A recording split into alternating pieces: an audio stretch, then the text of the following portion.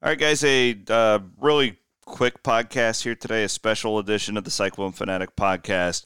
Obviously, you've all been aware of everything going on in our country with the murder of George Floyd up in Minneapolis last week and the civil unrest following it with protests around the country. I got a text on Friday night from Iowa State head coach Steve Prohm, and he really wanted to be able to come on here and get some things off of his chest. And as I told him, you always have a platform here on the Cyclone Fanatic podcast. So here is my conversation from earlier today with Iowa State head basketball coach Steve Prohm. Friday night, coach, we were both sitting around like everybody else around the country and watching everything that was going on, and thought it would be a good idea to have a conversation here. And I think that's important. You're a guy in a leadership role in our state, and it's good to hear from you on this topic. How are you doing here on this Monday? I'm doing okay. I appreciate you having me on. It's just something I wanted to do for several reasons.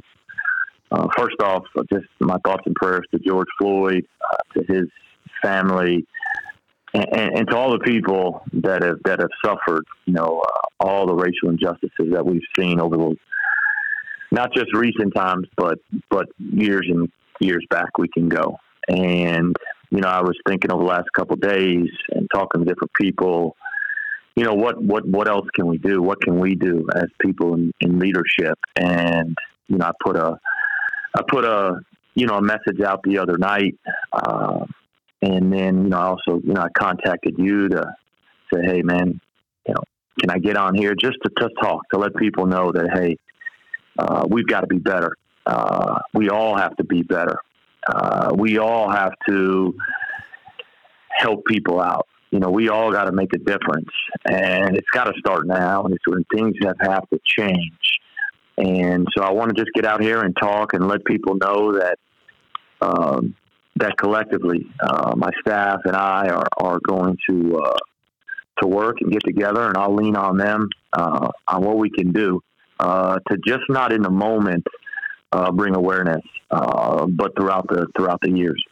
Yeah, that's one of the frustrating things for I think a lot of people, Coach, is that we often will have like upticks, and it's not just the racial topic. It's gun violence. There's a lot of different things. I don't want to get political here, but it seems like in the moment we all are really inspired and we are all very vocal, and then it kind of fades away. And it seems to me like you're really wanting to take an initiative for that to not happen. Is that an accurate way to describe your feelings? Yeah, I think that's the biggest thing, and that's what I've been thinking about the last couple of days. It's I think it starts with a message. It starts with a tweet. It can become going on the radio and talking to let people know that, hey, from my platform, I'm telling everybody we need to be better. This is unacceptable. This isn't how we're supposed to live. And when you have a platform, it's our job to lead the way. But we've got to figure out ways to do it. And I kind of parlay it into, when you look at the National Association of Basketball Coaches, they have so many different things we fight and causes, is to where I've been thinking about the last couple of days is, what can we do to make, the next cause to where it's a consistent, NABC, coaches versus, racial injustice. If there's some different things we can do here, whether it's in Ames, Ankeny, Des Moines, our community, and I don't have all the answers right now, and I don't even want to lend like I do, but I know I want to be part of helping people change, and that's why I wanted to get on with you today. And that makes sense, too. I mean, if you think about just college basketball coaches and the amount of young African-American men you guys work with on a daily basis, I mean, that's a really big part of your job, Coach, is when you go, I know because we've talked about this, like when you go in and you're recruiting these young men, especially like in your spot, like to Ames, Iowa, and you're pulling a lot of them out of just different areas of the country. Ames is a foreign land to them, right? And mom and dad are trusting you, and not only you, coach, but like these entire communities with their sons. I mean, to me, that makes the Coaches versus Cancer is great, but like we've got these hundreds of coaches across the country where they have such different ways to inspire people. This is to me, a very natural cause. Yeah, and that's where now we got to use our platform to make a difference. And I've tried to. The other day we tried to talk to the Big 12 coaches collectively about some things we could do. But again, it's going to be it's starting here and seeing where we can go forward from here. You look at when you're coaching collegiate athletics, and I've been a head coach going on 10 years and been coaching 20 years, probably 75 to 85% of the kids I've coached have been African-American. I would, if you just had to throw a ballpark number out there, on my staff that I've been a part of, probably 50% of them have been African-American or another culture, diversity, religion, all those different things. And so, and all of them have played a huge part, in helping me. And now, without question, we have to get out of our comfort zone. We got to get uncomfortable, and we got to help lead change, because we have to do it together. And we got to do it the right way. And so it's going to, hopefully this is the start, and then we can figure out ways to build and all be better. I'm curious about the lines of communication within programs across the country. I mean, I'm sure there's been a lot of Zoom calls and a lot of group text messages and stuff with leaders, coaches and, GAs or whatever, and groups of young people. What's that been like at Iowa State? I mean, how has that conversation gone since all of this started last week? Well, our Zoom meeting is today. We meet on Mondays. And so obviously that'll be the number one discussion today. When it first happened, I reached out to the 5 returning guys to say, "Hey guys, let's be ready to discuss this." And then, I leaned on different people within the staff on some different things that I should do, and then talk to other people that I really trust on different things that I could do to bring awareness, but also to show support. And that this is we've got to be better. I also sent the guys individual messages about what I sent out, and then I also communicated with the parents individually to let them know what I had sent out, to let them know that I appreciate them giving me the opportunity to lead, mentor, and coach their children. That we'd be meeting today to go over everything, and then if they needed anything, to let me know. And I think that, and I've heard back from majority of those parents, a lot of the guys, but a lot of the, true discussions will be today, via Zoom. But I think it was good to communicate with the parents. I think it was good to lean on staff members, and I think it was good to, share with the guys what I put out, just so they know, where I'm at. And if they know that we're trying to make a difference. Yeah, I mean, so Coach, way before you and I ever knew one another, I mean, I've been at Iowa State for a long time. I actually lived with a couple of football players. I've been around a lot of black athletes at Iowa State, and it is a culture shock a lot of times for these guys when they. A lot of times coming from predominantly black neighborhoods. And then, Ames is Ames as an entity is very diverse because of the university, but still, I mean, it's a very white county that they live in. How is that? Have you noticed that, just in the sense that, because you grew up in the South, you grew up around diversity all the time, especially being in the sport of basketball.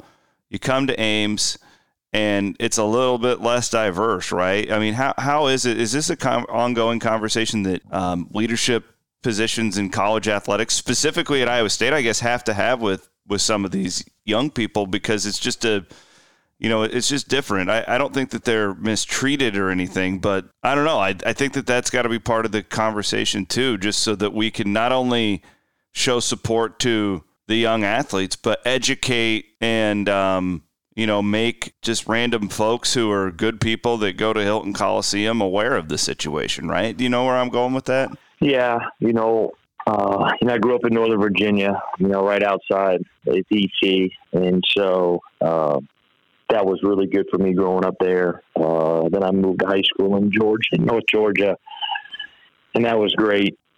I went to college at the University of Alabama, and that really historic, really helped.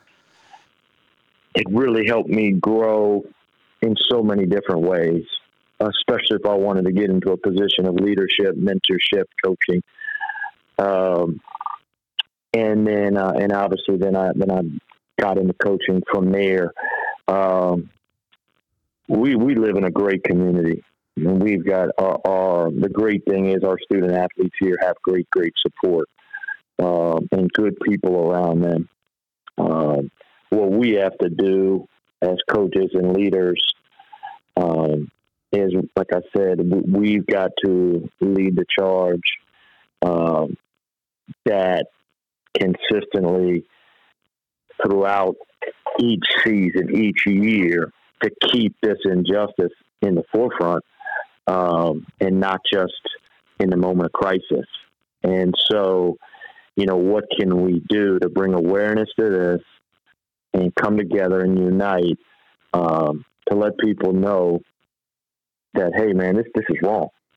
This is wrong. I've got one rule. Everybody wants you to have 50 rules. I got one rule, man. Do the right thing.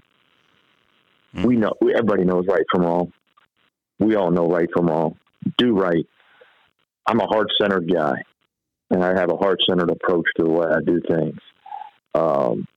And so that's why I wanted to get on here today, because I want to help, and I'm trying to figure out the best ways to do that, and I'm leaning on a lot of people for that, but I want to be a part of it.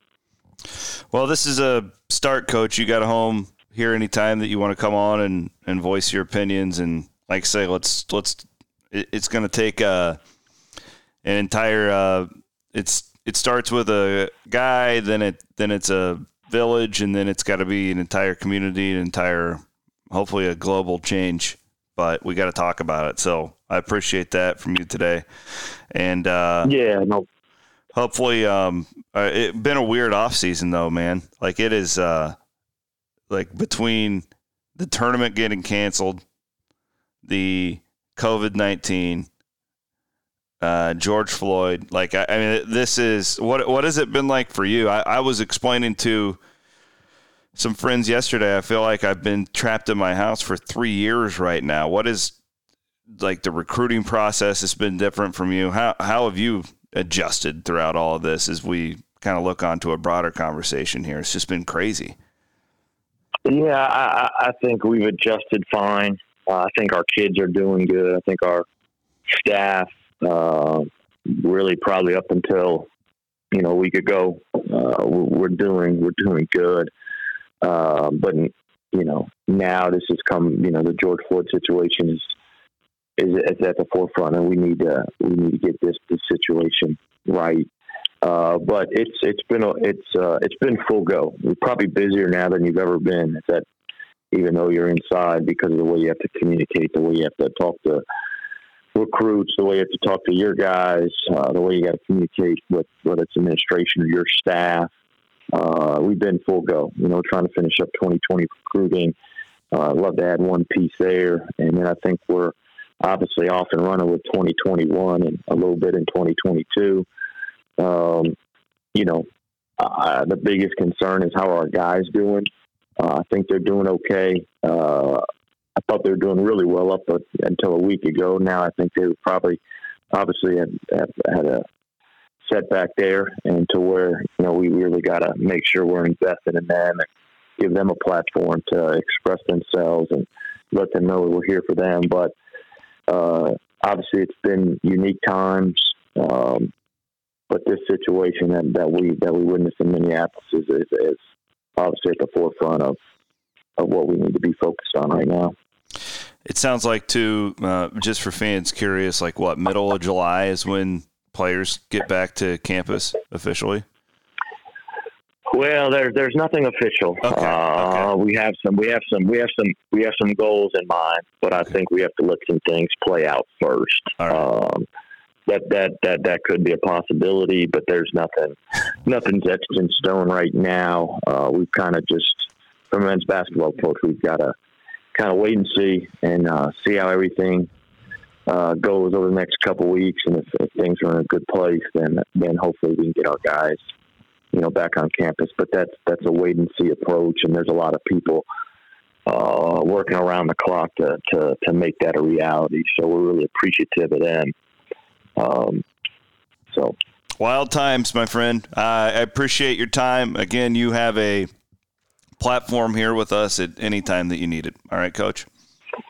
Well, I appreciate it. I just I wanted to get on here today. It's in my heart to do this, and because we've all got to be better. And if we have a platform to do it, we've got to do it. And I always go off the story of Nehemiah a lot. Of going back and rebuilding the city of Jerusalem. And, we need to start the rebuilding process. And we all need to be a big part of it. Thanks, Coach. Have a great week. Try and do some good. I know that you will. I know your heart, and I know that's where you're at. Thanks, pal. Thanks, Chris.